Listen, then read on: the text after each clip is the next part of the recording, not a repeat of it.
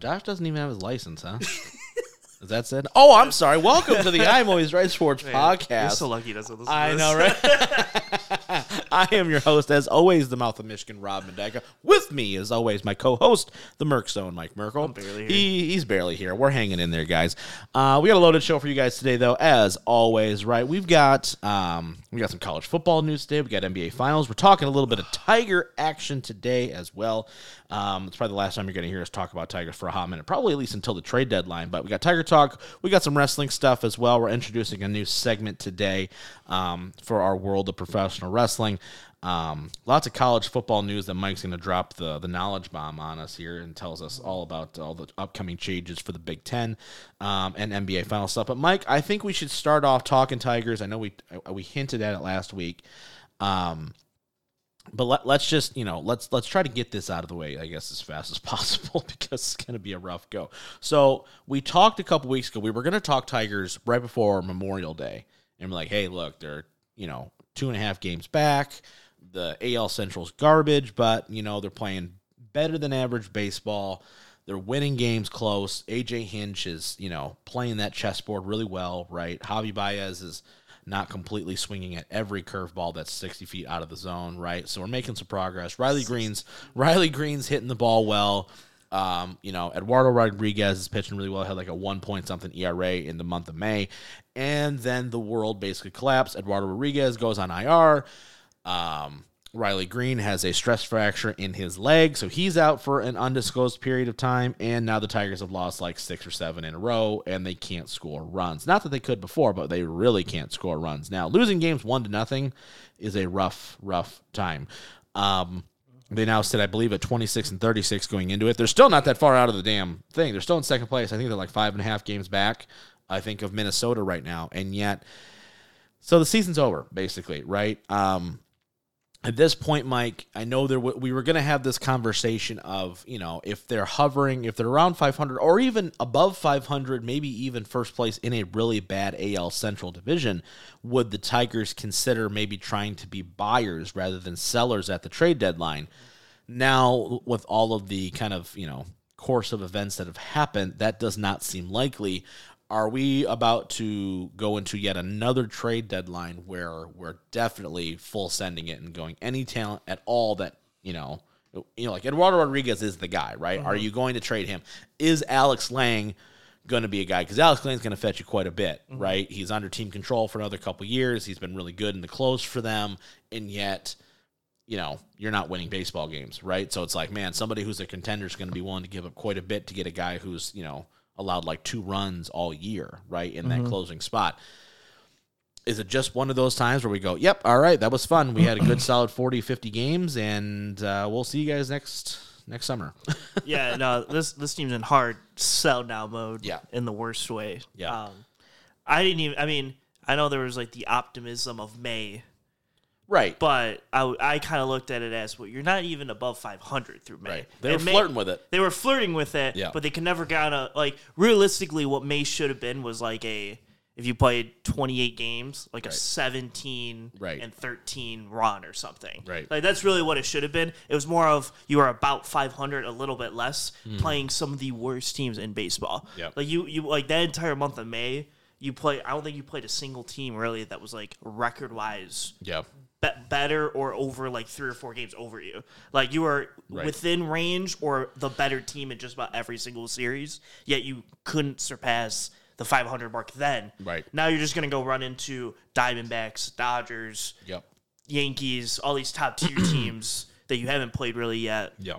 I mean, it's sell the farm. I never really bought into the idea of even if they were 500 slightly above that you try to buy in and do something because I think it would just tank the future. Like just sell.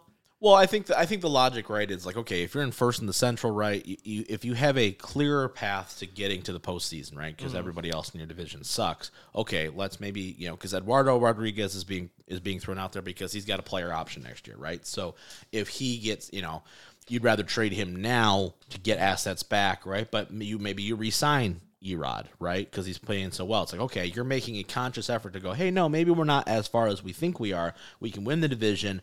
Let's lock up Erod, right? And now let's go trade for somebody, right, to maybe help boost the offense a little bit and get us going, particularly a third baseman, because nobody on this damn baseball team can play third or hit. Let's put it that way.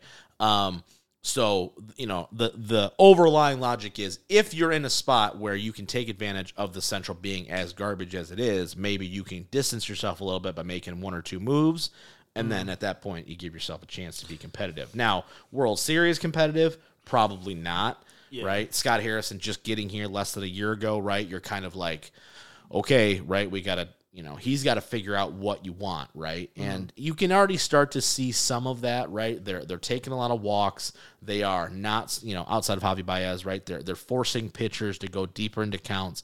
They're really attacking the strike zone. They're not walking people as from the pitching staff perspective. So you can see the influence and the kind of the shift in mentality from a team perspective. I think AJ Hinch is doing a great job, all things considered. I mean, when you really put it together, the fact that you don't have a true third baseman, the fact that you have to play Miguel Cabrera one every 3 days, and he's not even a baseball player anymore, you're really hamstrung by then losing not only your best pitcher, but also your best hitter all at the same time. Like, that's a death sentence for this baseball team. If there was any sort of chance, it's completely gone now. Yeah, and what I would say to that is I just don't want... And I'm happy it went this way because I do want them to sell. Yeah. I don't want them to get into a, like, New Orleans Saints Packers situation-ish. Yeah. Where they're like, hey, our division's bad. Right. So if we win our division, we can make the playoffs, right. But not a single soul thinks we're going to win in a game or two in the playoffs. Right. Like, you don't want to be in that purgatory spot where you're like, let's try to see what happens. And then 2 years down the line, you have all these big contracts that you can't get rid of. You have no draft capital. And then you're like, but you're actually not good. So then now, like, kind of where the Saints are, if I want to be honest. Right. So now it's like you just have to kick the can farther and farther and farther down the road until finally you have to blow it all up. Yeah. And then you're looking at a start of a rebuild, even though you should have been in a rebuild 2-3 years back.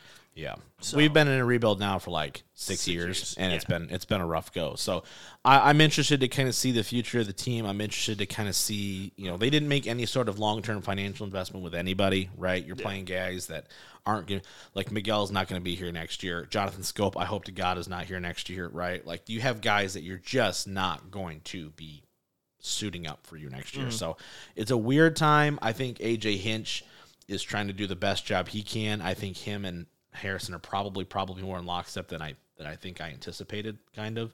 Because I know Hinch came here to start winning, right? And that's not really how it's gone.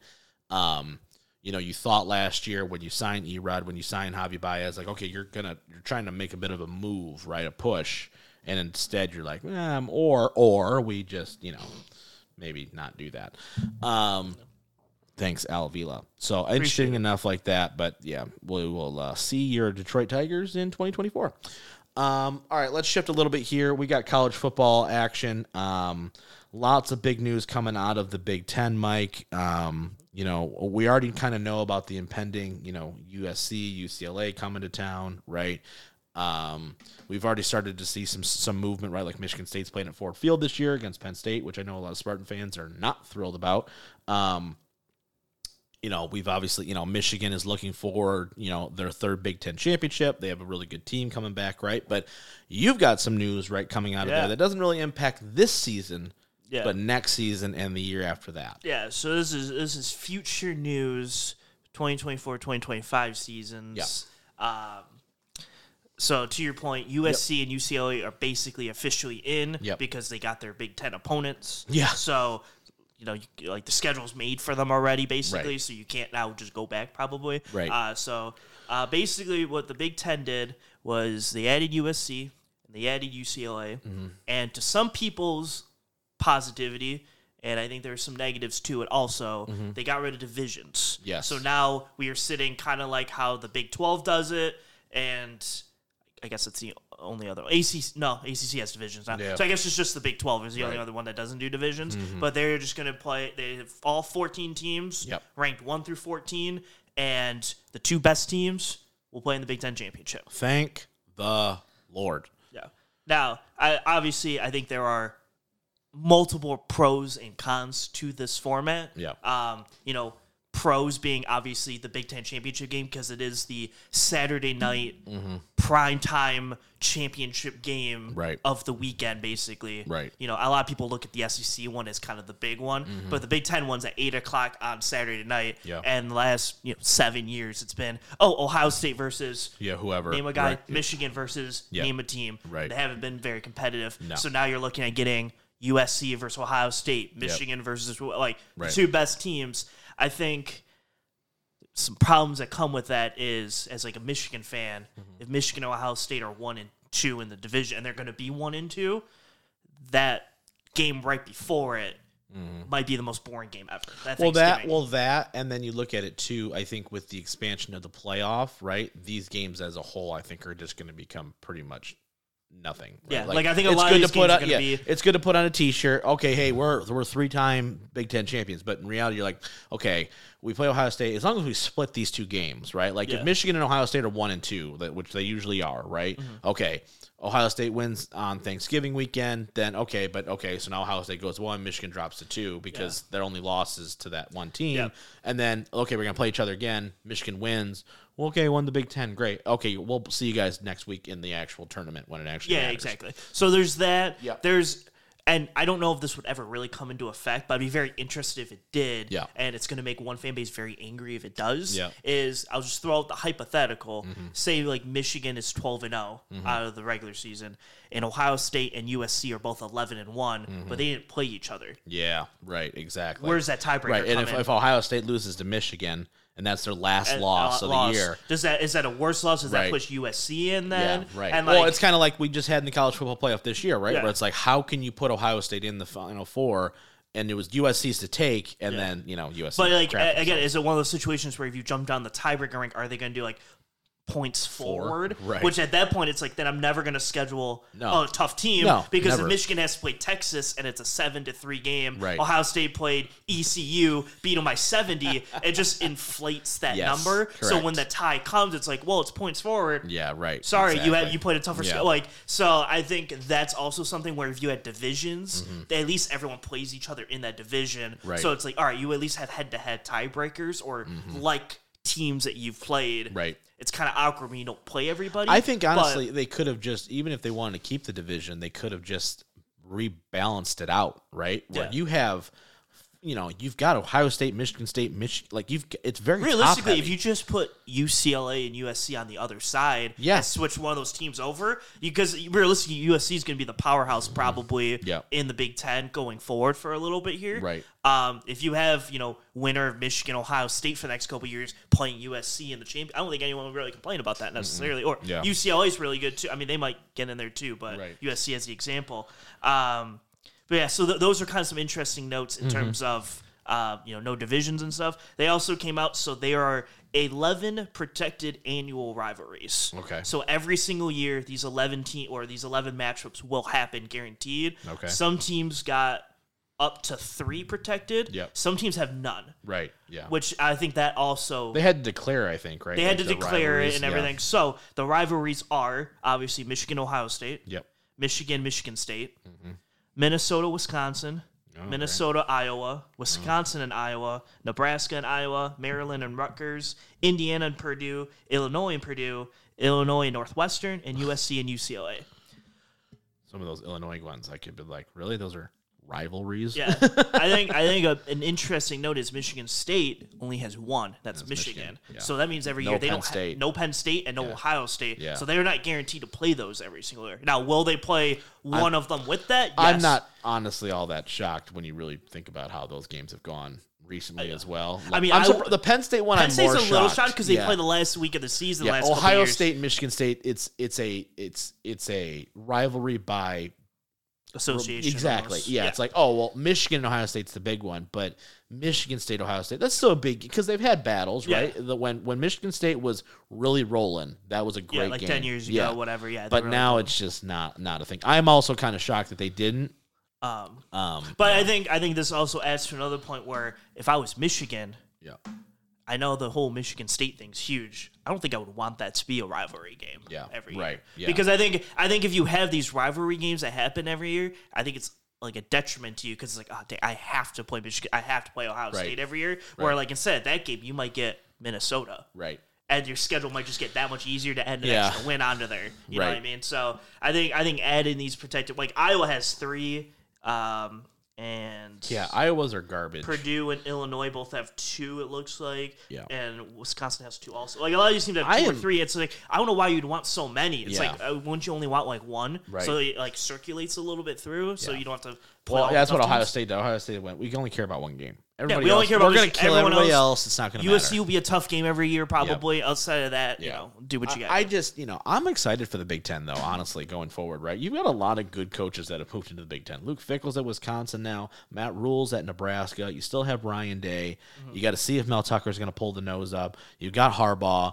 You've got Lincoln Riley now, right? You got Chip Kelly at UCLA that I don't think anybody's talking about. Like, you got some pretty top-tier coaches in the Big Ten right now. Now, obviously, some of these programs like Nebraska are rebuilding, but Matt Rule is a good coach at the college level, right? Like, Luke Fickell took Cincinnati to a Final Four appearance. Like, this Big Ten, like, we're going to talk more college football as I think we get it. We're like 90 days away or something like that from the season starting. Once we get a little bit closer as we kind of break down schedules and stuff, this year for Michigan is so important. Everyone's like, oh, we're really riding high. We beat Ohio State back-to-back years. Okay, yeah, that's great. But you have your best team ever under Harbaugh coming back right now. This is the year. Because before everything gets loopy and crazy, you have an easy, direct path. You got to win 2 games, basically, to get there. Figure it out. You know what I mean? Realistically, it's like 1 game. Yeah, right. But, like, the way I'm looking at it is, like, this is the first time ever that Michigan has had the best quarterback in the conference in how long? Yeah. Since, Greasy, Brady, you know what I mean? Like, and even he was splitting time with Drew Henson. So it's like, even Chad Henne, who as awesome as Chad Henne was at Michigan, Troy Smith won the Heisman. So it's like, you're like, yeah, it's gonna be exciting though. I'm excited for the changes. I'm interested to kind of see how everybody reacts. I think that in addition to like all this portal stuff, right, where everyone's just moving year to year, it's like, I didn't play very well last year. I'm just gonna go to a new team. It's like free agency, right? It really is. It's getting crazy. It's an interesting time. I wonder when they're gonna put a rule on the portal. Till it starts impacting teams that they actually care about. Yeah, probably. That's when, right? Yeah. Like, Nick Saban retires and all of a sudden Alabama goes to shit. And you're like, oh, no, what's happening? We don't want Tennessee and UCLA playing in a championship game. Why the hell would we want that? That sounds terrible, something like that. That's when they're going to start caring. Until then, as long as you have the blue blood programs still making runs, and then every once in a while, all right, TCU, you can get in there. Or, all right, Cincinnati. Or, okay, Michigan State. Every once in a while, we're okay with. But go get killed by the good team that we want to see, right? Go get killed by Clemson, and then we can, But it's interesting. As long as the money keeps flowing, I don't think they care. I'm interested for sure. All right, let's shift focus here a little bit. I have a question for you, though. We didn't talk about this pre-show, but staying on the football topic for just a second. Great. I want to talk about the Lions just for a quick sec, okay? I don't know how much, I watch all the press conferences like the Dan Campbell pressers and stuff like that. I know you don't care at all. But I want to ask you this. Okay. With Campbell's coming out and saying Goff is better now than he was in LA. Okay. Sure. Thoughts on that comment? Because I kind of agree low key about it. And I have my reason, but I want to get yours first. And then 2, on a scale of 1 to 10, how guaranteed is it that he's getting an extension? All right. First point. Yeah. Do I think he's better than with the Rams? Probably yes. Yeah. I say yes. I think it's close. Yeah. Because I think he had one. I think he had like the one year they went to the Super Bowl. He had a really good year. Yeah, like that year. He threw like 36 touchdowns. Yeah, he was having a great year that year. Beat Mahomes that year. Yeah, in the greatest regular season game ever, which was no defense. No defense. Isn't that crazy how that always worked? It was the best game ever. It was 55-51, and you're like, so it was an offensive game. Yeah, I was that's cool. I was like, you could just say it was 3-0. really good. This game sucks, and every defensive player is like, Yeah, what are you we mean? doing? Yeah, exactly. Yeah, so the greatest regular season game ever, literally the game that got him a huge contract extension was that game. I think he had flashes with the Rams, but I think the general consensus was obviously because it's McVay, and he's not that good. Right.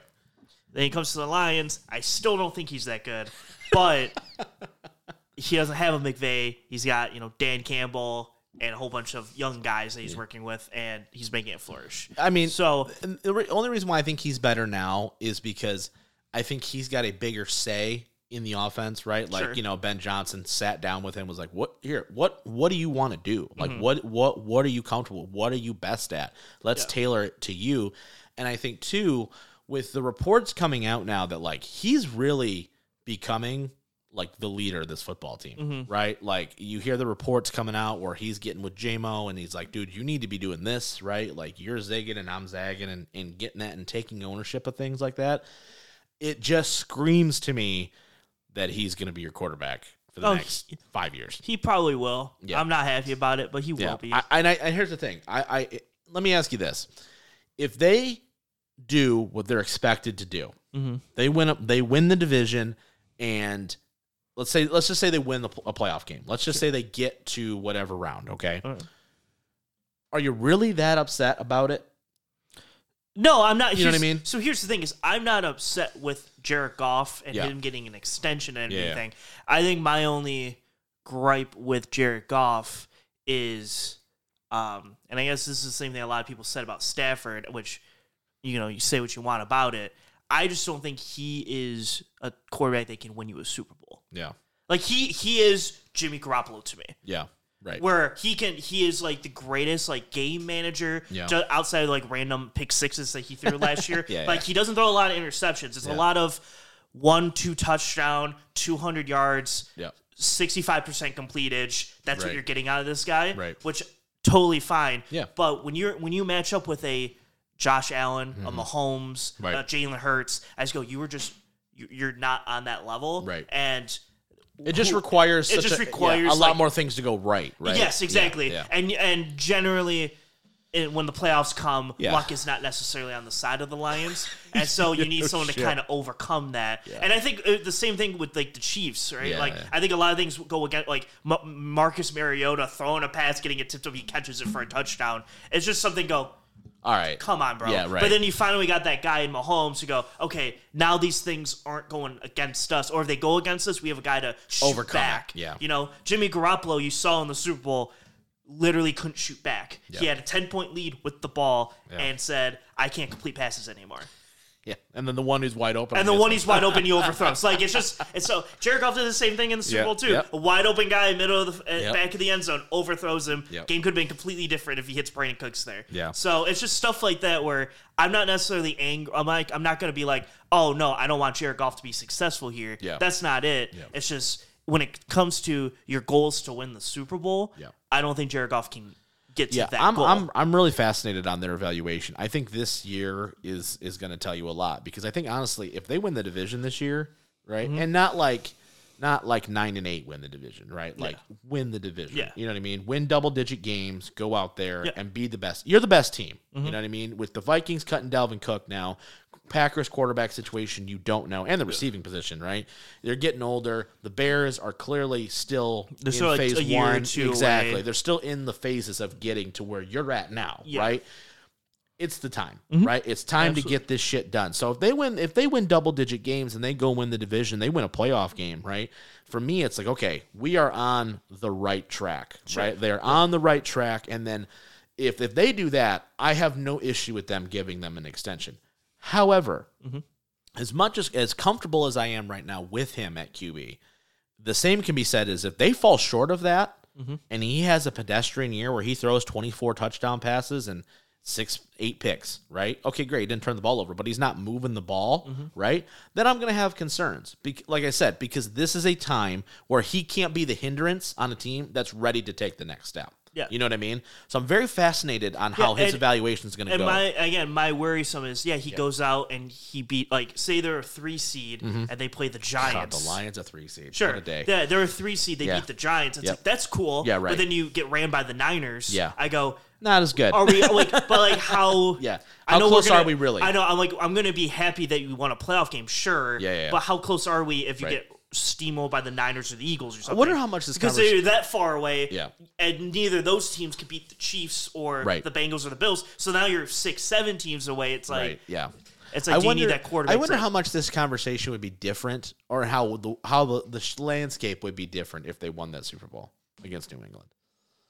Like, do you still think that McVay makes the trade? I still think he does, because I think the relationship was screwed up. I do too. Yeah, it's a fascinating I just conversation, think that, right? One, I think we would have to like the trade would be a little different because we'd have to give up more because he's a Super Bowl winning quarterback. Yeah, And two, I think when he comes in, I think a lot of people would be a little expectation more was on higher. the like the Yeah. expectation would be yeah, higher, optimistic. which it's like, means he won a Super Bowl with the Rams. Yeah, which means Yeah. even though they would have won like 10-6 or something because the Super Bowl was so low scoring. Yeah. But that also means that like say this year still didn't make the playoffs. You're like, why aren't you winning the play? You were a Right. Super Bowl winning quarterback and you can win, like Yeah, I so think you're Trent Dilfer. Is that what you're telling me? You know? exactly. Yeah. And so then it's like I think actually his leash would have been like cut off if he won that Super Bowl, Yeah, which it's is actually interesting. Fascinating. Yeah. So on a scale of 1 to 10, how like locked in are Like you? that it's he's it's getting gonna an be like an extension? 8 or a 9 probably. Yeah, I think like it he's has getting it literally has to take like them making the playoffs and then just him shitting the bed. Or they don't make the playoffs. Or they don't make the like playoffs. That can assuming happen, too. relative health remains intact. Yeah. Right. Everybody is, the core pieces are Yeah. intact,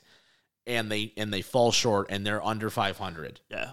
Then I think you're really I going think to it's evaluate and go, what the hell? if you're I mean, here's the thing is the expectation you have to make the playoffs and then you have to play well in the playoff game. Yeah, right.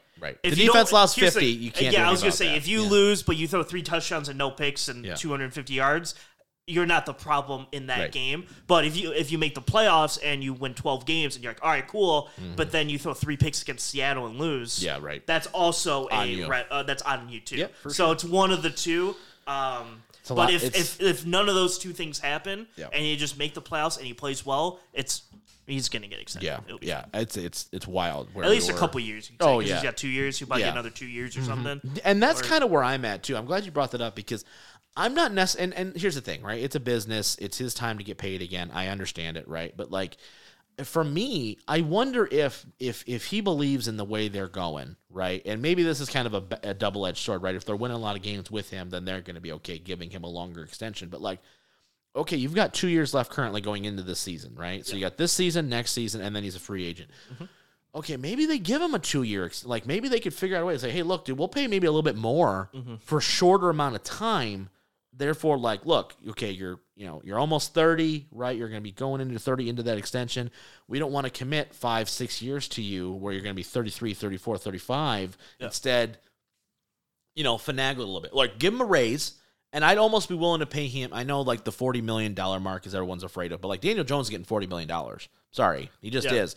But Goff's better than Daniel Jones. Yes. But at that same notion, right? You don't know, it's a shorter term contract with everything front loaded. You give Goff, hey, look, we're going to give you got 1 year left at 30 some million. Next year, we'll pay you 45 and 45, like a $90 million extension, 65 million guaranteed. You got 2 more years. And it's like, so that way, if shit falls apart, right? We're not tied to you. You're not tied to us. You can do your thing where you're still young enough to go make some money. If you are, we can, keep extending. Yeah, you know what I mean? line, yeah. So I'm just fascinated with what they're going to do. And I think it's really good. This year is so pivotal on so many levels. They win the division. They do the things they're supposed to do because of the talent that they have on this football team. You're looking at a whole different perspective of what this Lions team can do. Right? Everything right now is like, I got to see it. Well, if they do it, then you're like, oh shit! Like now, now the goal is legitimately we got to go win a Super Bowl. Yeah, you know what I mean? That's the Isn't thing. that Is crazy? if you go there and you win a playoff game, then you have that expectation. It's of now like you're, this is you now. This is what you're supposed to do. NFC Championship game / Super Bowl should be the goal. Again, if Goff comes short and he throws 3 picks in that playoff game, then it's now you're kind of looking for a quarterback, and then you get in that iffy zone. Exactly, and I think that's where they're at. Where they go, I'd much rather pay the devil that I know, Yeah. and then or risk high investment in a guy that I'm not.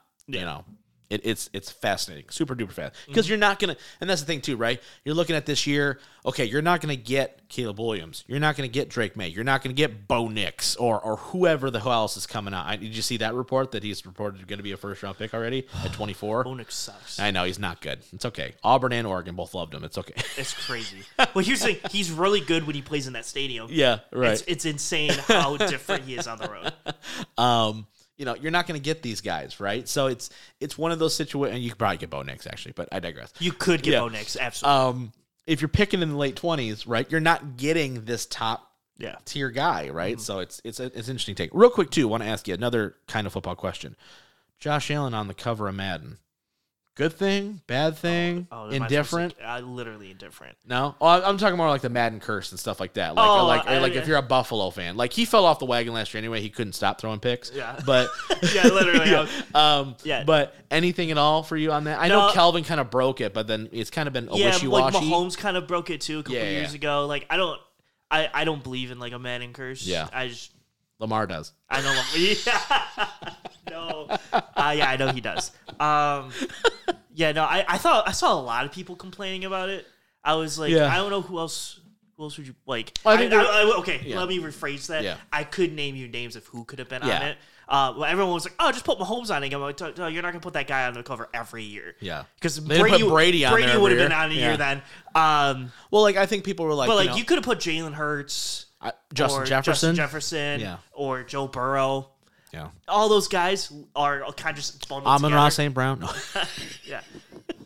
Lions got enough love going back-to-back years. Yeah, I know. That's weird. That's wild. It's crazy of how all that teams happened. go back-to-back years. Yeah, I was like, you got Barry and then Cal. You're like, huh? Yeah. Yeah, it's weird.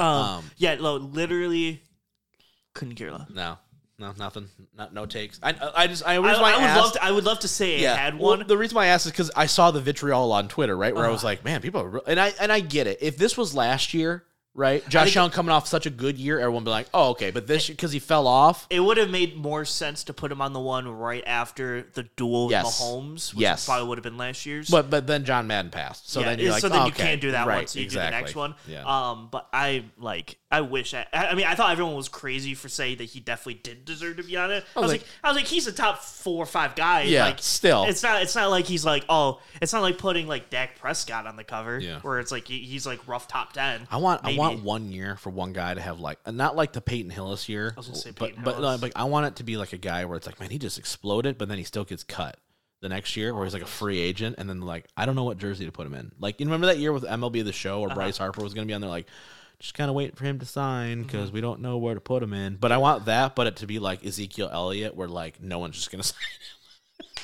He's in the free agent jersey. We gotta pivot. Yeah, that'd be funny. Last question, football related, before we get to finals talk. Dalvin Cook cut. I mentioned it a little bit ago, right?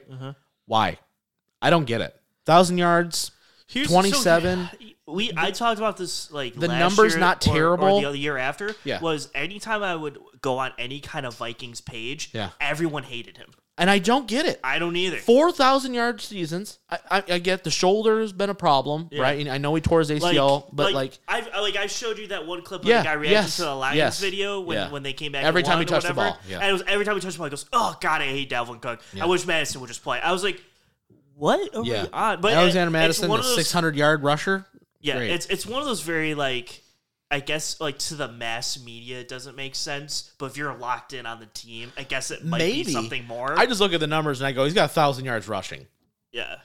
As a Lions fan, I hadn't seen that in years until recently. So it's like, you know what I mean? I'm just maybe because it's just all those like random like everyone gets shocked when like an Odell gets cut from the Giants or whatever it is. Right. And like it's like, oh my God, why would you cut that? Or like a big defensive guy gets cut, like Bobby Wagner. I would get it if if he was crazy or like his number was like, dude, you're 1,000 and you're whatever. He's 27. Yeah. He's the healthiest he's been. And you're a Minnesota team that you've clearly regret. Like you've let all these other people go for X reason. You're coming off a 13-win year, and it's like, are you rebuilding? Are you not rebuilding? What are you doing? It's like one of those like when like Russell Wilson was traded, and everyone's like, Russell Wilson traded. Right? Why? He's playing so well the last year, and it's like Seattle internally was like, no, he's not good. Yeah, exactly. And like Denver got him and was like, oh, he's actually not good. Like maybe internally Minnesota's like, yeah, he's lost a step or something. Yeah. And it's like one of those, like, to the mass media, it's like Dalvin Cook, why? Yeah. But it's like maybe I wonder if he's got has friction in the front office or something too. Like, Because like Russ and, usually you hear like, okay, we don't think he can do it anymore, / he's been a problem in the locker room, or like he's being an ass, or whatever. Like, that's why D-Hop got cut, same right? thing with like Darren Waller getting traded this year. It's like Darren Waller traded. Why would you trade Darren Waller? It must be front office. Exactly. But you're like, okay, they're rebuilding, but you have Devontae Adams, and then you sign Jimmy G. So it's like everything makes it sound like that you're going forward, but you get rid of one of your best players. So it's like one of those situations where it's like a big name gets moved, and you're like, I don't understand, but internally the Raiders are like, yeah, we hated Darren Waller. And it's like, so weird. But it's like, I don't understand why you would hate him. Probably the same thing with like the Hawkinson thing for us. Yeah. If you wanted to equate, obviously not as high level, but like every mass media was like, why would you get rid of Hawkinson? And internally you're like, well, I can see why. like because you're so close to it. Minnesota maybe being so close to it, probably there's a reason why. All I know is if my team was coming off a 13-win year, I'm not getting rid of anybody if I don't have to, outside of a monetary reason, right? Because I mean, I get they save some money against the cap, but it's like, yikes. I mean, you got Justin Jefferson, and that's it. Yeah, I mean, and I guess you have Hawkinson too. Isn't it all you need is Justin Jefferson? Sometimes, kind of. Clearly, must be. Yeah, at some point, Cam Sutton's going to lock that down. He's only just going to have to let you know though, receiving. for our fantasy draft, yeah. If you get the number 1 pick, you might get a trade request. Just throwing it out there. From you? No, not from me. I thought you were trying to hint. From one of our friends. Oh, really? He's dying. He wants Justin Jefferson. I don't know if anyone on our fantasy league listens to this, but there's a certain someone who's really kind of tall that loves. It's kind of that's not Josh. Oh, okay. That loves Justin Jefferson to death and wants him so badly at number 1. And so if it's Kyle, it's not Kyle. Oh, okay. Yeah, I don't think you've met him. I don't think he's come to any of our parties. All right. Okay. But he told me that usually Cade's the one for the bad trade. It's Cade. Oh, is it Cade? Okay. Yeah, but he's dying to get Justin Jefferson. Really? And so if you're number 1, just know that you might get. I might pick number 1 just so I can have that conversation. Yeah, you can pick where you go. So just let me know. That's funny. Yeah, I don't know. It's just weird. Minnesota's in a weird spot. All setting up for the Lions to win the division. Let's go. Go Lions. Unless Jordan Love's next. I swear to God, they have 60 years worth of good quarterback play. I'm going to lose my mind, but it's fine. It's fine. We're okay. We're going to cross that bridge when we come to it. We had like 7, so 10. Yeah, sure. It was a good time. And then he went and won a Super Bowl somewhere else. It's great. All right, let's shift focus here. Let's get to the hardwood. NBA Finals talk. It's happening. You can say it. Did I watch? Yeah. 3-1 lead for the Denver Nuggets. Mike, I think you owe every Denver Nugget / Nikola Jokic / Josh / everybody who was like, what, Mike? Come on. Really? 6 games, Miami. They just beat your Lakers. They did. I think you owe them an apology a little bit. It was a little tough. Come on. You got to say it. Yeah. You were right. You know what's funny is we got off the show. That game happens. Miami wins game 2. And I went, son of a bitch. He's going to be right this time. Because you're like, Lakers got this in 6. They're going to do it. It's going to be okay. Mm-hmm. And then this time I'm like, okay, he said it again. They're going to do it in 6. And then they win game 2. And I went, oh boy, here we go. This is going to be a whole shit show. And then games 3 and 4 happened. And then who knew Jimmy Butler really wasn't Michael Jordan's son anymore? Where's he at? Where is he? He has a hurt ankle or something. Does he? Yeah, he's got a lot of. It was really annoying because how the schedule. I'm not going to blame the schedule at all. This has nothing to do with the schedule at all. Yeah. But the one time they do like a close to like a 2-game instead of a 3-game break is the Miami home ones. Yeah. Like so they did like Thursday to Sunday, Sunday to Wednesday, right? And Wednesday was game 3, and then they went Wednesday to Friday. Yeah, and you're like, what? And I was like, why didn't they give them the 3 days to like game prep for game 4? Exactly. They just gave them 1 day. And is then the game play. tonight as a recording or Monday? Monday. It is. Monday. Yeah, then it goes Monday, Thursday, Sunday. That's so and stupid. I was like, there's a 1 game of a 2-game break, and it's the Miami home and home. And I went, that's kind of annoying, but it's literally no reason why they lost because an extra day would not have helped them too much. But I'm just saying, it was kind of stupid. So you think Denver's got it at this point? Pretty much, right? Yeah. I mean, it's 3-1 lead. Yeah. I mean, they don't have LeBron 2016. They don't have 2016 LeBron with 2016 Kyrie being contributing member for once. Yeah, they have like Jimmy Butler, who's like half a player, and Bam Adebayo, I guess, plays sometimes. Bam Adebayo, though, look, dude, you can't fault that guy for trying. The problem is that he can't be their guy initiating offense, and that's what I saw a lot in Game 4, where I was like, anybody else want to do it? Like Max Strus is like shoot or shoot. front of the rim. Yeah, front of the rim. they're realizing a lot of these rim. undrafted guys are like, wow, we're maybe overmatched. Tyler Hero should come back. You know, like Yeah, it's a whole thing. For the love of God. Yeah, it's not looking good, but I think it's good for the league though. Overall, Denver getting it. It's their first championship. Jokic ascending. He's going to be called the best basketball player in the world now, right? As soon as he wins Finals MVP, he's going to be that guy, right? You have a new team, right? That's kind of broken through that, just like when Milwaukee did it. I know Milwaukee won it in the 70s. I get it, but Milwaukee breaking through again is good for the league, right? Having some variety, having some of this, it's not, so, oh, the Warriors won again. Okay, Miami won again. Okay, the Spurs won again. Lakers, Celtics, Pistons. That's all the teams that have won it, basically, right? You know what I mean? Spurs. Yeah. I think it's good for the league. I think it's interesting. I think it's going to be a fascinating offseason this year. I think with all the movement, right, you see Phoenix is making some moves already. I don't know what moves those are going to result in. I'm not sure, right? You've got the Lakers, you've got the Thunder that are going to be looking to do stuff because they've got picks up the ass. What are the Pistons going to do here locally, right? I'm hearing reports on Jeremy Grant coming back. I go, wow, that excites nobody. Portland looks like they could be making some moves. There's just a lot of stuff going on in the NBA right now. Yeah, Kyrie's trying to recruit LeBron to come to Dallas. To Dallas, and that's oh my God, talk about a wet dream. If Luka Doncic and LeBron James together, I think Mike would have a jersey, but it would be both sides. No, it's not even going to be half and half though. You're going to do front and you're going to do back and back. Where the front side of it is just going to be the back where it says Luka or it says Doncic with his number 90, whatever the hell it is, 71, something stupid. Yeah. And then on the back it's going to say James with 23 on it. So it's like you can just switch flop every time they have the ball. You just flip it around. That is funny. That is good.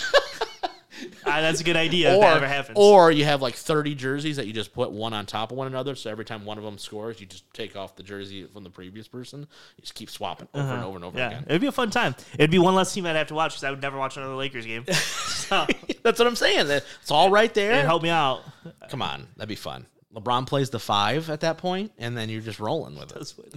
He would play the 5. Tell me he's not playing the 5. Yeah. I mean, come on. Yeah, Christian Wood, sit down. Christian, he's not going to be on the team anymore. So goodbye. Yeah. But yeah, no. I was not correct on the series. I'll admit. Okay. I think it was what it really was blind optimism. I think trying to be right. Was it optimism or was it blind hope that, for love of God, anybody but Jokic? What it really was everyone and their mom is saying that Jokic was going to win this one. I was like, can I just try to give a differing opinion? Yeah. Let me just throw something out there. I didn't necessarily believe it. Let me be clear. Yeah. Even though I sound confident when I say it, I didn't necessarily. I know everyone's just going to roast me when I say I didn't believe in TCU. I didn't actually believe in TCU. Yeah, that's the worst one you could bring up. It really was, I did believe in Clemson really hard. Yeah. A couple years back, but I just try to be like, all right, if everyone is gonna pick this one team, it's not fun. It's not fun. If we both just went, all right, Nuggets in 5, cool. Yeah. We would have nothing to talk about. Let me at least try to argue that in 6.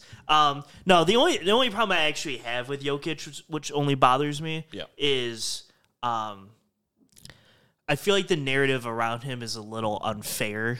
Okay. Because he doesn't get the expectation level the other players get. I think that's going to come with this. And I think it's going to come, which it's going to, when that gets taken away, I'll appreciate it more. Yeah. It's just really annoying where, Giannis wins back-to-back MVPs, and it's like, Giannis, you suck in the playoffs, so you can't can't be great because you haven't been it. But then Jokic is he didn't have Jamal Murray.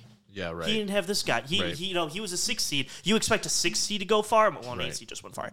But I was it's stuff like that where it's there was always an excuse around why Jokic isn't getting it done. Oh yeah. But when Luka makes it to the West Conference Finals, it was this is a failure seed. He should have made the finals. It's Luka's not even an MVP yet, and he has a higher expectation than Jokic does. Right. So it's stuff like that where I just didn't like the difference of he having no expectations. I do wonder if it's a little bit about his play style though. I know it might be because Luka is so ball dominant, right? Where he's got to have the ball in his hands. He's a good assist guy too, but he's at his best when he puts up 40, right? That's when okay, the Mavs got a good shot. He's hot. He's shooting the ball well. Yeah.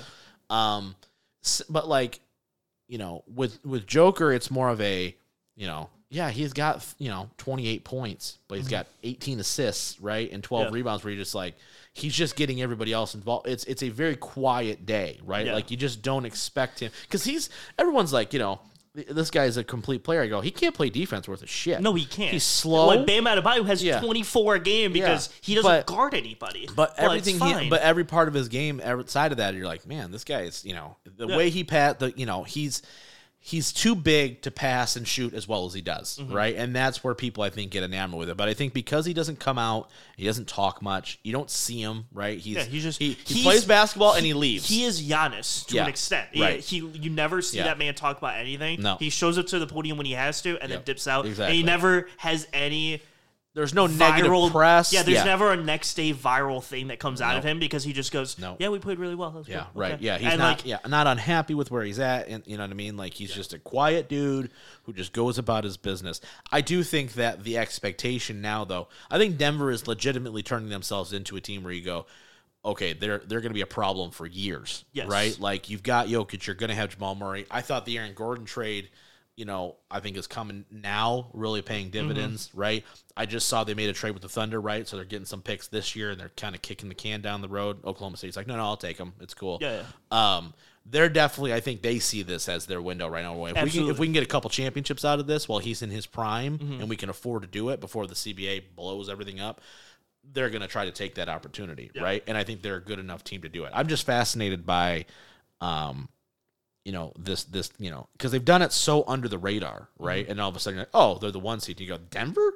Yeah. You know what I mean? It's just cool. It's yeah, kind of I fun. was gonna say it wasn't necessarily something I was shocked by that they were the one seed because not this year, but like before, like when the bubble happened, you're like, okay, Denver making moves. Denver, okay. But yeah, no, I think Jokic just played extremely well. I think the team complements him really well. There's a lot of movement and cuts, and everyone's kind of doing the thing. I think it's a lot of the trust that when Jokic has the ball, if I cut... I've never seen a team wait for one person to come get the ball in a long time outside of like those Cavs years with LeBron, where it's like, hold on.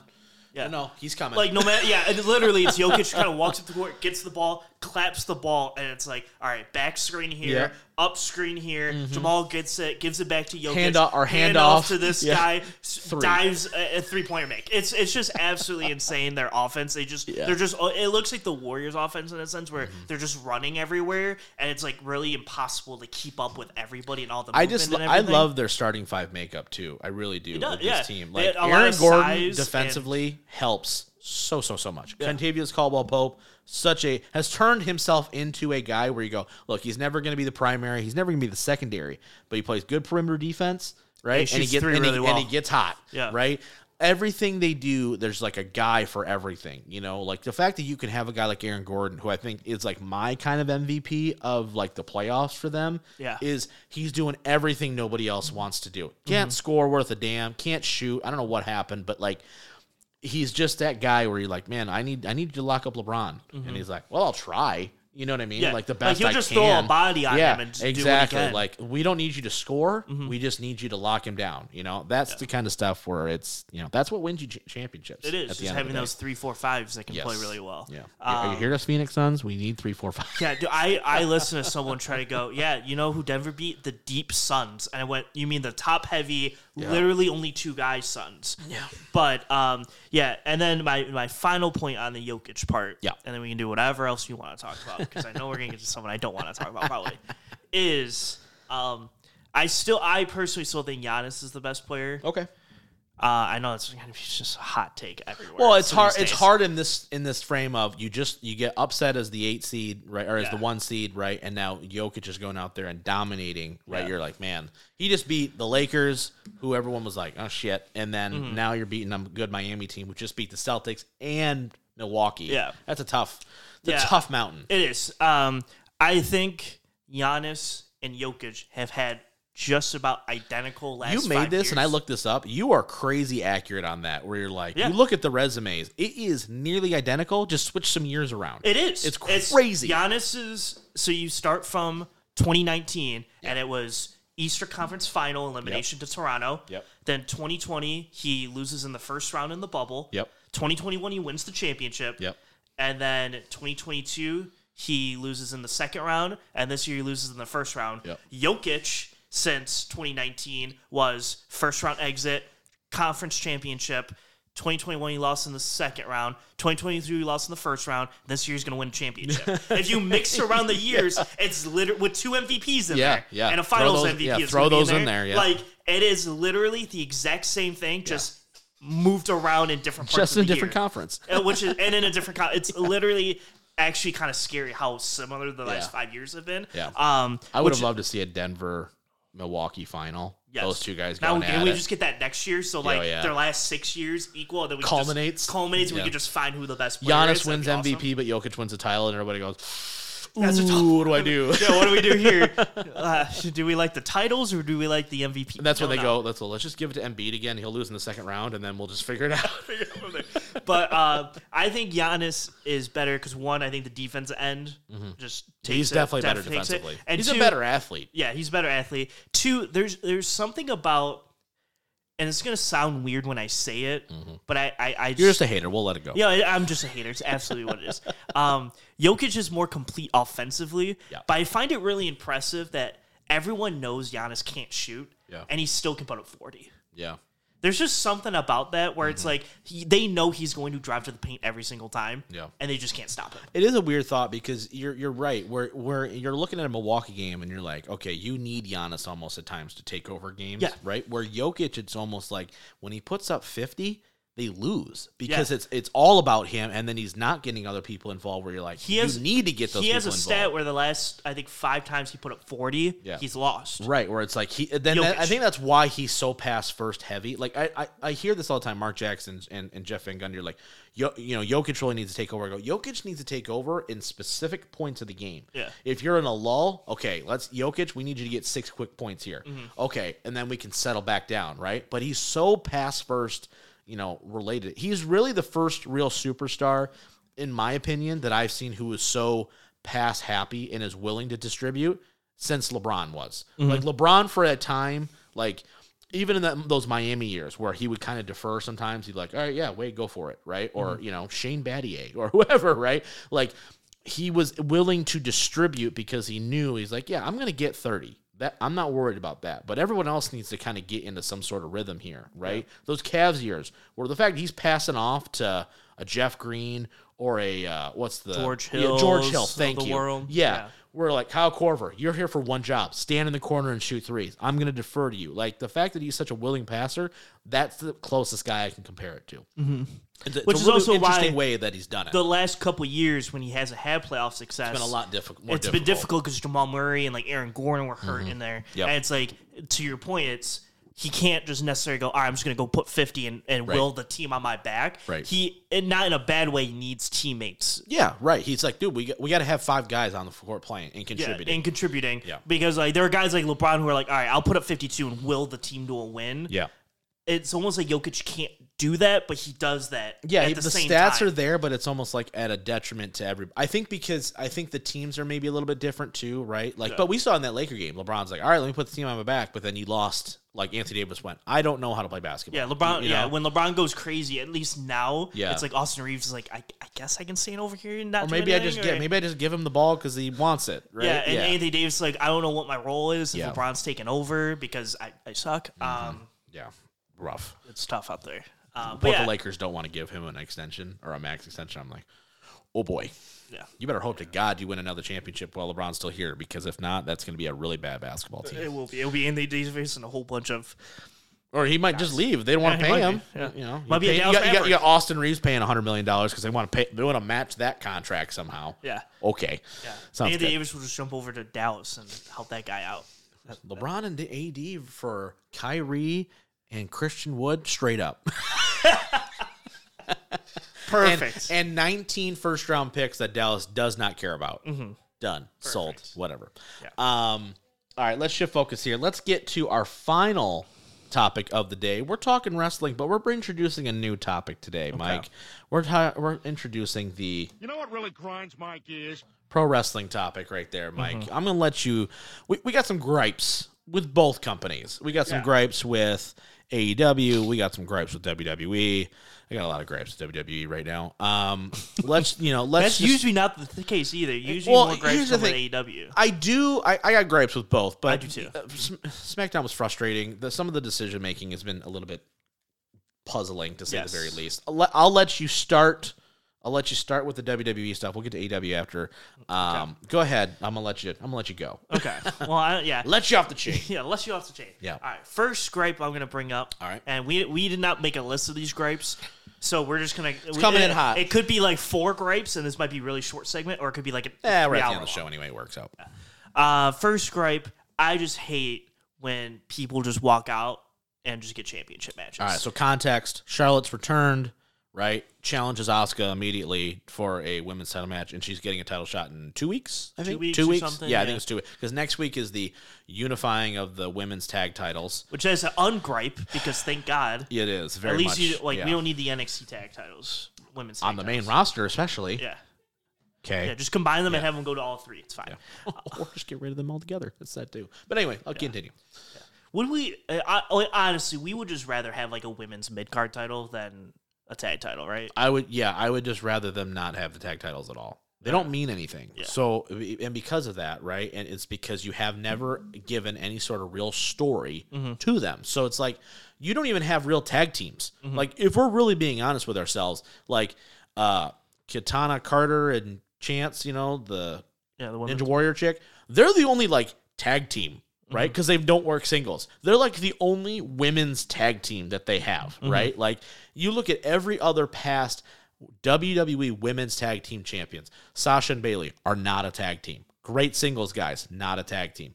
Ronda and Shayna are not a tag team. Liv Morgan and Raquel, let me put it this way. Raquel Rodriguez, and name a partner who's won the titles with her. She's won it 15 times, all different partners for 6 days. Yeah. None of them are actual tag teams. You have not one actual tag team. There's the one I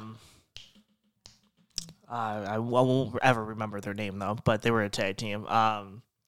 I think they won them off at Mania off of the Iconics. The Iconics. Yes. That was the only time where I went. Yes, that makes sense because they are tag team specialists. Yeah, they do. Yeah, they do a lot of duo stuff. So like Kairi Sane and Asuka, you can call them the Kabuki Warriors. Guess what? They're singles. They just happen to be a tag team. There's not a Nia Jax and Shayna Baszler, 2 singles, just happen to be a tag team. Naomi and Sasha Banks, 2 singles. There's all singles. Yeah. You haven't invested in that. So if you don't have real tag teams, how the hell can these titles mean anything?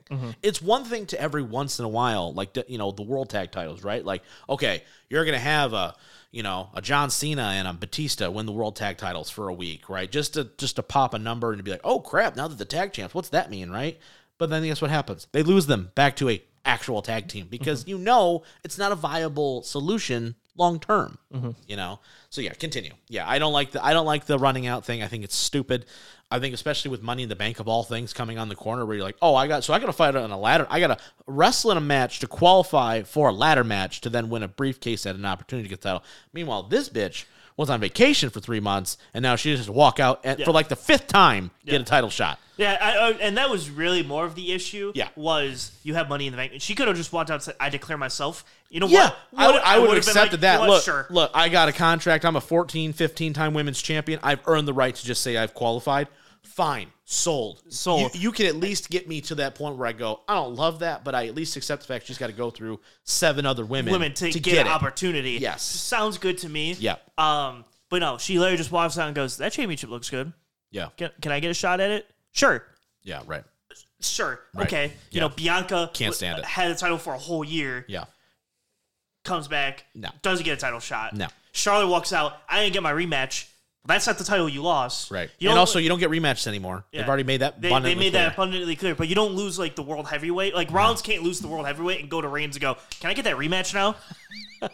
What rematch? Yeah, right. I'm going to piggyback off of this, too. I hate the fact... I love the fact that we're getting rid of the Raw and SmackDown Women's Championships. Okay. I hate the fact that they can't give these titles any unique look, flavor, feel, anything. I don't mind the Roman one, right? The Undisputed Championship. It's fine. Cool. Yeah, whatever. That makes sense to me. The women's version, though, first off, why does it say Undisputed? What's undisputed about it? Did she beat Rhea on a house show and I didn't see it? What happened? Second of all, why does it have to look the exact same as the men's? I understand if you're trying to go for like the equality aspect of it, but wouldn't it be more empowering to have a championship that is unique and has a unique look and has the lineage and everything where you go, hey, that is the women's world title. That is the WWE Women's World Championship. No? Oh, it's just the smaller version of the undisputed title that Roman's carrying? Oh, okay, cool. That makes you feel good. I don't understand what the you can still make the logo the center point of the title, but like, can we give it a different feel for the love of God? Like, are we going to get on Raw on Monday a miniature version of Rollins' World Heavyweight Championship given to Rhea now? I'm going to lose my shit. Have you seen it? They've already announced it? It's like a white strap, but yeah, it's the same thing. Oh, for the love of God. It's going to be terrible. They had a picture of both of them like sitting next to each other on Twitter somewhere. Oh, okay. I had to see that. But like, that to me doesn't feel like it's the same. It feels lesser than. It feels like we don't care enough to give you your unique design to where it's like, hey, that's what that championship It's means. funny because like the Roman one, like the Rollins winning felt lesser. Yeah. And then like, the women's one's getting the exact same design feels like lesser than that. Right. It's like, and Rollins already feels like second place. At least it's like, hey, we're going to get you a brand new championship. We're not just going to put the WWE logo and say world champion on it. We're going to give you a brand new design. We've got some thought put into it. There's lineage behind why the design looks the way it does. Women's, just smaller versions. Sound good? Cool. I don't understand why that's a thing. I love AEW's women's title. I think it looks awesome. I think it's one of their best. I think it's one of the best looking belts in the country right now. I think it's super cool. There's flavors of the world title from the men's world title in there, right? Like, the height and everything, but it's a different feel. There's a different vibe that comes with it. I just don't understand why, of all people, WWE can't go, hey, look at this new design we made for the women. I don't get it. Let you go on your next gripe. I had to think of my next gripe here. Oh, well, I have multiple now. I'm like thinking of more, but I don't want to go. Yeah. I'm not a big fan of false advertising.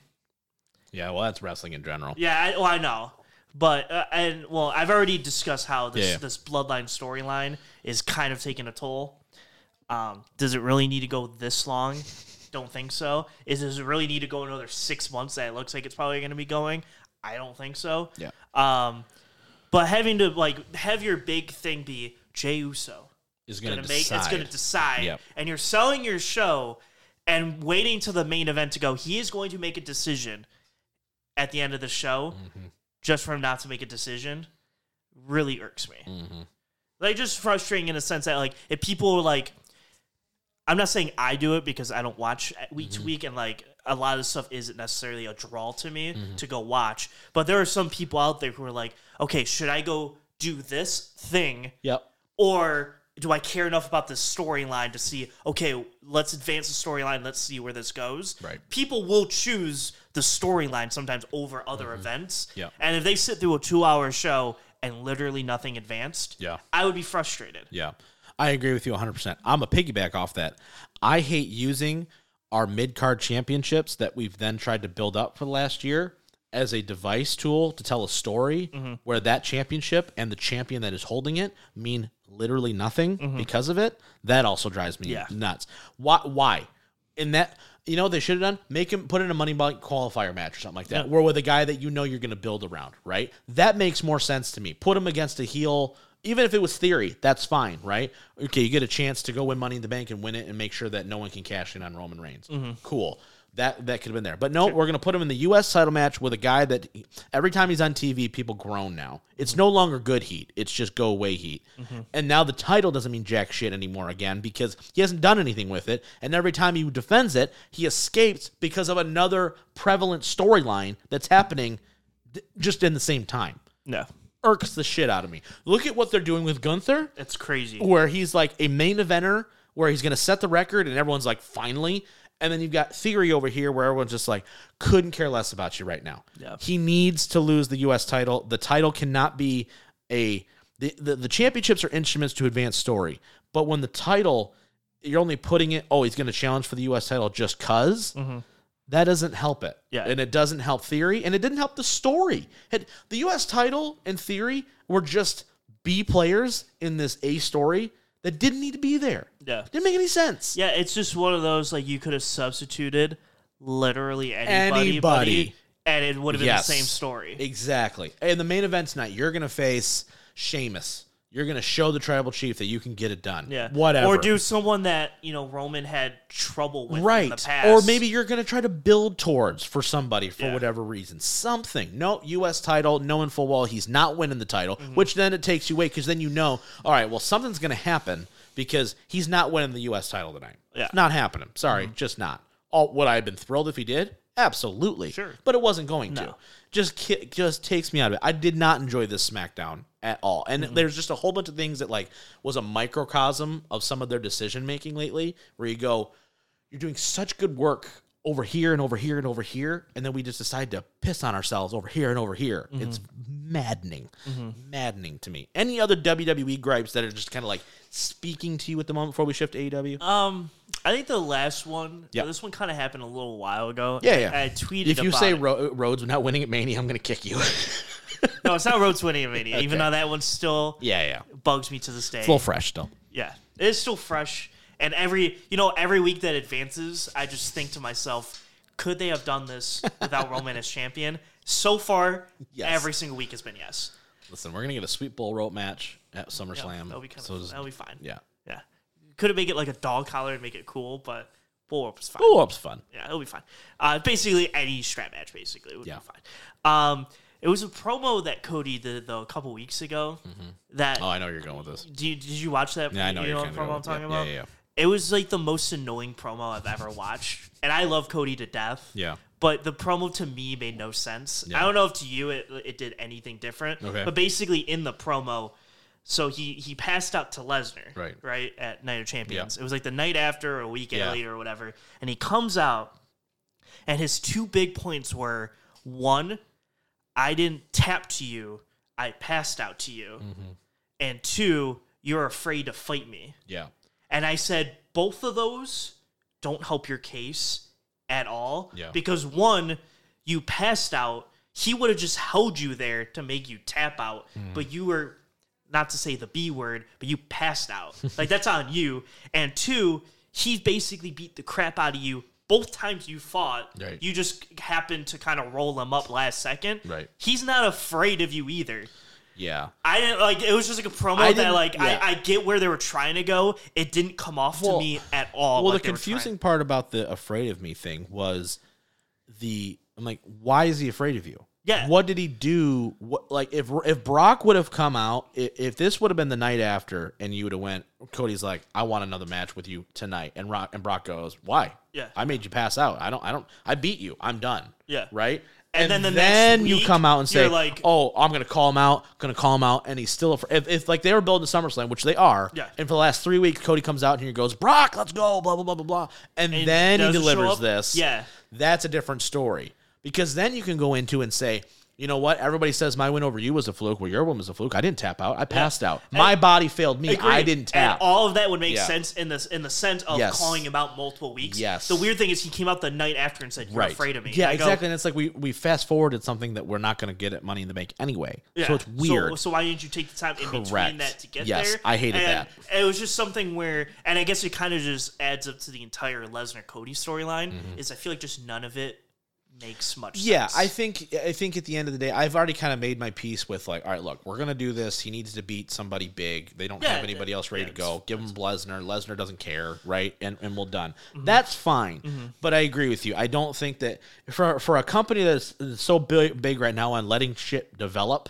this one's like, we got to speed this one up. And I go, for what? Everything else we're taking a snail's pace on. If you were even under the impression because obviously the Roman Championship is not going to change hands unless it's at SummerSlam or at Mania. I'm still kind of holding my breath, and maybe they're going to pivot and go to Money in the Bank for Lesnar, and maybe everyone's wrong, and they go Lesnar Reigns or Lesnar Cody at Money in the Bank, and I cannot imagine. I can't imagine it does, but I don't know because Cody hasn't been advertised yet, so it's like, what are we doing? Yeah, but Roman's only going to lose the title at those two spots, SummerSlam and Mania, and right now it doesn't look like it's going to be SummerSlam, and so Like, I still want a fatal 4-way at SummerSlam. If we don't get Cody, I think a fatal 4-way would be the best. Sure. Yeah. That's fine. It's probably the most salvageable of the four because I don't think a lot of people, like, I guess, here's the thing is, there are a lot of people who are really into the Jey Uso thing. I am not one of those people. I just think it'll be a good match. You got 4 capable competitors. No, I'm saying a lot of people are into the Jey Uso should beat Roman. No, camp. God, no. Hard and pass. I'm like, please no. Yeah. Because here's the thing, the person that beats Roman is made. Is like, it's like beating the streak. Yeah. It's like you are a made guy. You are an unstoppable force. It's something basically. we're never going to see again. Yeah. Like, legitimately, like, really put that in perspective. When's the next time you're going to see somebody hold any world title for 3 years? Yeah. Realistically, you're at the pace with, like, Gunther almost. Right. Where it's like, whoever beats Gunther Yeah. is He's going to break the record, guy. and then you go, oh, shit. Yeah. Like, if it's some NXT, like, if Braun Breaker comes in and beats Gunther after he breaks the record, it's like, Braun Breaker's a real guy here. Yeah, right. Like, he was able to beat Gunther.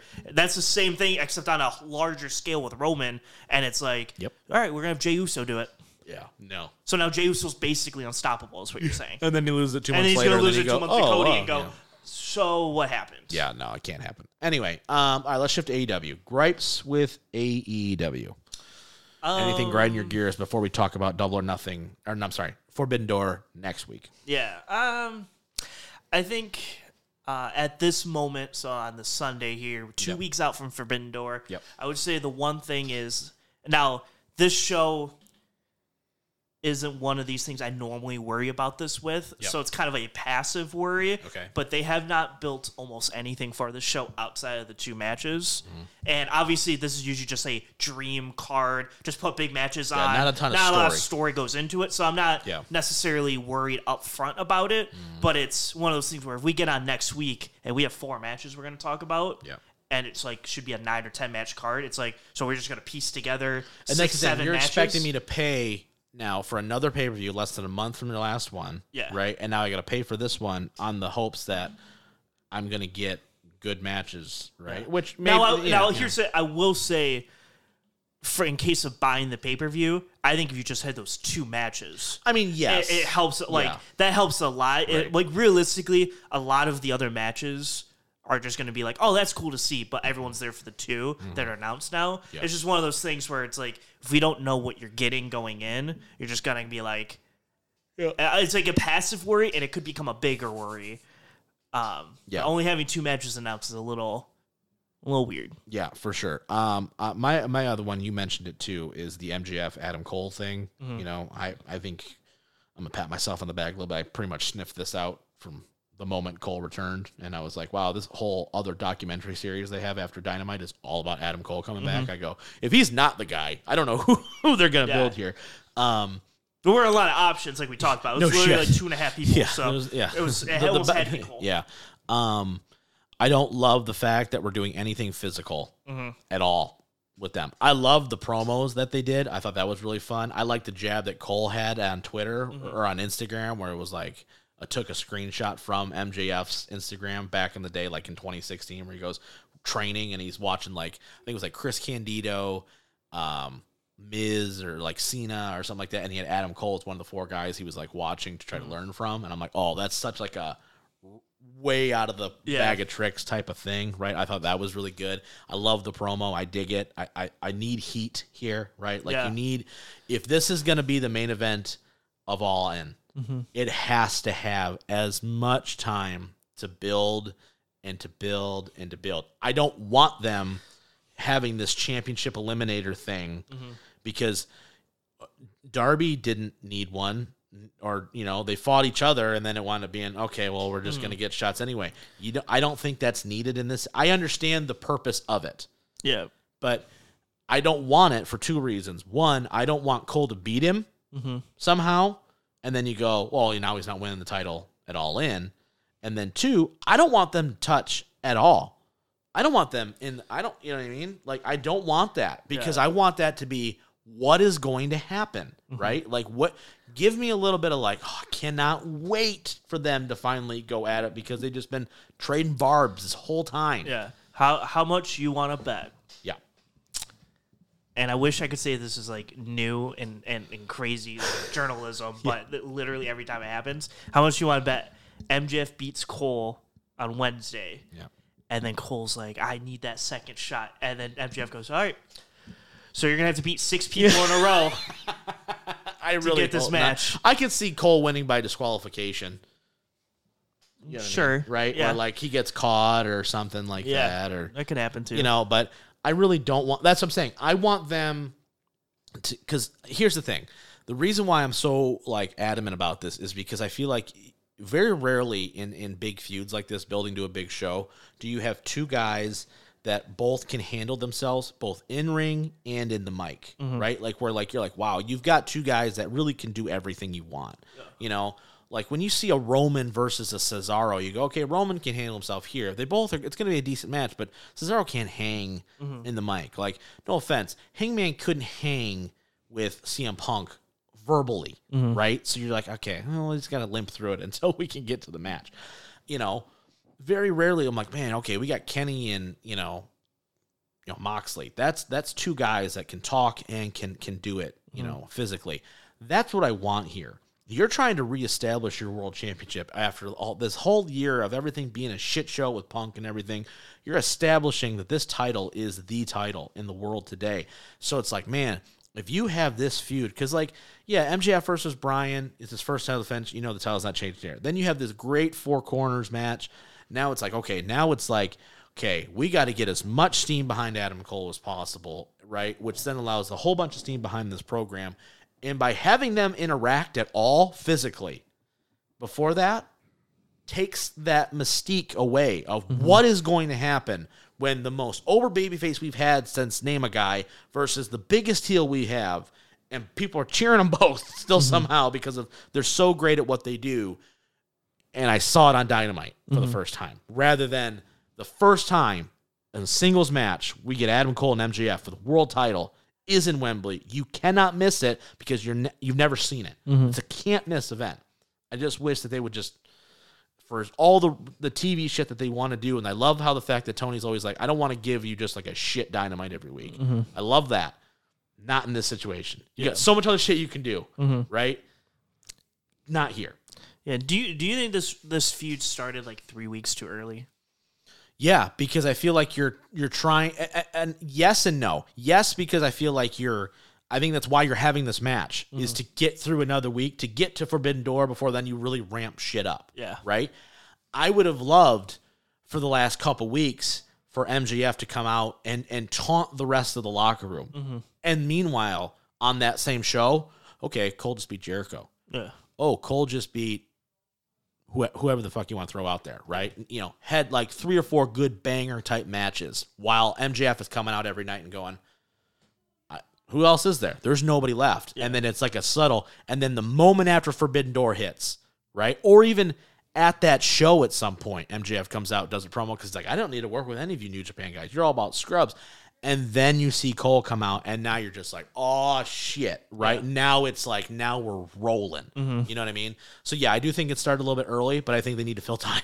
Yeah, because I agree. They've got that's the hardest part, and I think that's why they're probably better off not going to 12 pay-per-views a year either, is because I don't think they really have it down pat yet to go month to month. You know what I mean? Oh, I 100% agree. So I think that's why you're kind of like, okay, we're going to have this championship match. A lot of their stuff would be really bad month to month. Yeah, it would, because you're like, man, there's a lot of filler Like here. If you had 3 or 4 pay-per-views between Forbidden Door and All In, or at least 2. Yeah, you'd burn right? through a lot of shit. One for July and one for maybe early August before All In. It's like, all right, what are you going to have MJF do in between these shows to get to Cole at All In? Right. It's kind of nice that you can just sit and like build for 8 weeks. Yeah. It's like the in-between time from Rumble to Mania. Right. It's outside like, okay, of you have like one maybe pay-per-view and like Chamber or something. Yeah. But more normally it's like, all right, here's like... But those are stakes, right? Like, okay, this match is going to start this thing. Yeah. But it's like 7 or 8 weeks of... Solid build. Just build for the Rumble winner to the champion or whatever, and then you're going. Yeah. I just think it started a little early because I'm like,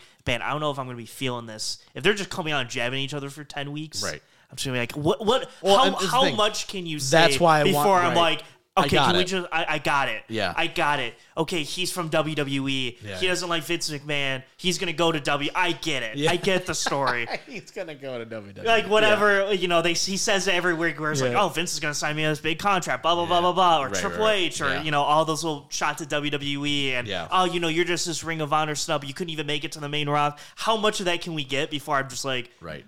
cool, 10 weeks of that? Right. Yeah. No, I I'm that's like, why I geez. wanted, I would have preferred to. And honestly, this is a point too where like if MJF would have came out and just dominated some local scrubs, right, for like 3 weeks, Yeah. right? He's like, I'm gonna put the title on the line right now. Go ahead, name a guy. Come on out. And he just beats him in like 3 minutes, Yeah. right? And he just beats and when I say beats, I mean beats the shit out of him. Maybe busts him open, right? Where he's just like, nobody can touch me. And then Cole on the other end, right?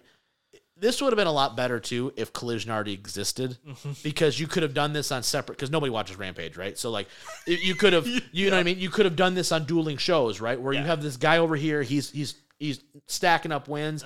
Meanwhile, MJF on the main show is over here just killing, Lee Moriarty or whoever.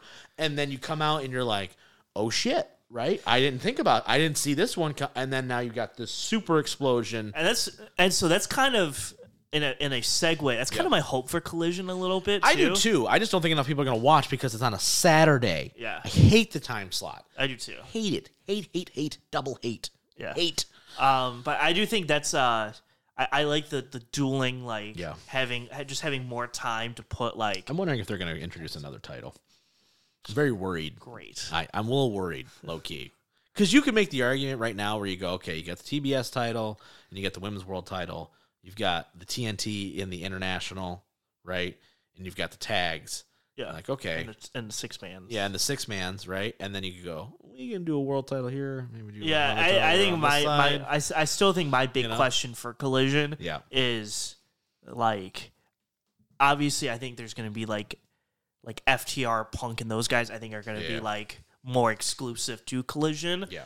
And, Dynamite's going to have these people. I wonder how strict it's going to be. If it's going to be more WWE style where it's like, we're going to say FTR's on Collision, but they can show up to Dynamite if they want, or if it's like a strict hard. I know obviously like Punk and Kenny and the Bucks are probably hard pass on one side because they just hate each other. Man, when that finally gets really resolved though, and one of them calls the other one out or does whatever, Listen, and you go, when you get that Punk Kenny match, it's going to go through the roof. I'm ready for Punk to be a heel. Yeah. The fact they're booking him with FTR against Bullet Club almost is a little scary to me, because I feel like they're going to try to go in full babyface, and in Chicago it might work, everywhere else he's going to get booed. So it's like all those places that sold like 600 tickets are just not going to love it. Yeah, that's what I'm saying, right? So it's like, oh, this is awkward, right? So now it's like, okay, you're going against Bullet Club, fine. Which, by the way, they're adding the guns to the Bullet Club. Kill me, but it's fine. Give them something to do. I mean, they have the gun in their name. I guess it's supposed to work. I don't know how you make that jump. Who needs? We need some guys to lose on the Bullet Club. We'll do it. Can we be on TV? Do we get the shirts? Cool. Yeah, I am fascinated. All right. What are? Give me a percent chance, 0 to 100, Okay. that Punk is the leader of the Bullet Club after the first show. That he like turns and he's like the new leader. I hope 0. That would kill Jay White. It would kill Jay White, absolutely. Kill Jay White. But would it be awesome? Kind of. It would be low key, really cool. Here's you need thing. and the only reason I say is you got to do something big for the first show. Yeah. Turning him into the Bullet Club leader first show. Here's what I think would have been cooler is if you never associated Jay White and Juice together as a Bullet Club faction at all. Yeah. Like if Jay White just came in as a babyface because he's new, right? Yeah. And doesn't attack Ricky Starks of all people, right? Comes out, does whatever.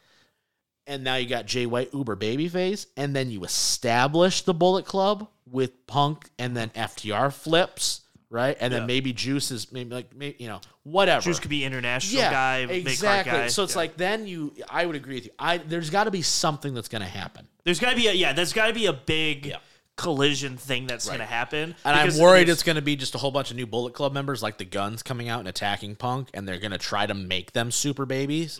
And you go, I don't know what's going to work. I think people are going to cheer these guys because they're going against and the only them. and the annoying part about being super baby for Punk is if you try to down the line get the whole thing resolved and try to do a Kenny and Punk thing, there's no way on earth people are not going to root Kenny over Punk. Exactly. There's no way on earth it's going to happen. Yeah. So like unless they do All Out in Chicago and that's the first match they do, it's the only way that they might get a pop for Punk over Kenny. Yeah. Even then, I don't know if it's going to happen. Yeah, it's not going to go well. So especially after he puts on 2 more bangers against Will Ospreay, people are going to go, all right, so you're just the best again. Yeah, because there's a lot of people who are like AEW fans that not necessarily like watch New Japan that didn't watch the first one. When all these AEW fans get Forbidden Door and just go, oh crap, that just happened. Yeah, that was maybe the greatest thing I've ever seen in my entire life. You know you're big when you have your own cartoon in Japan. Okay, let's just put it that way. Yeah. Okay. Yeah. It's gonna be awesome.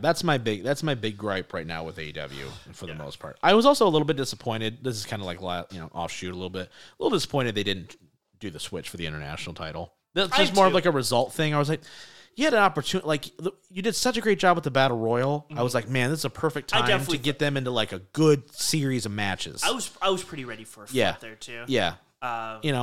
And I think Orange is at a point, once again, it goes back to this. Orange is so over. He doesn't need it. No. He doesn't need the title anymore. Yeah. He just doesn't. I think you're using the title as a mechanism to get him on TV every week. He doesn't need it. He does not need it. You know what I mean?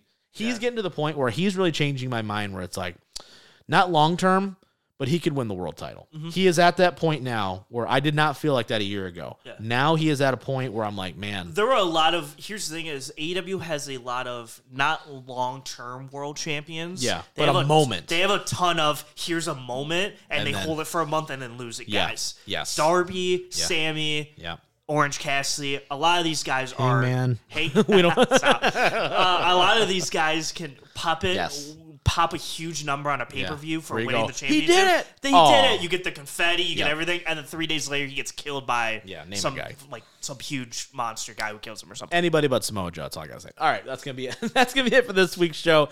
Next week we've got Forbidden Door preview, right? We're gonna probably I don't know, we'll probably be talking some sort of football or basketball related topics. Yeah. I'm not shocked. Yeah, I'm gonna work my heart out to get.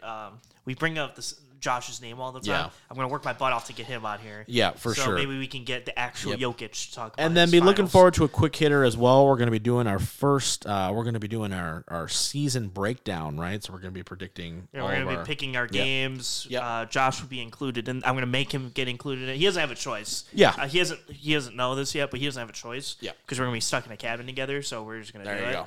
And so we're gonna do our game by game predictions. Be a lot of fun. With Josh there. Yeah, that'll be a lot of fun for sure. So be on the lookout for that quick hitter as well.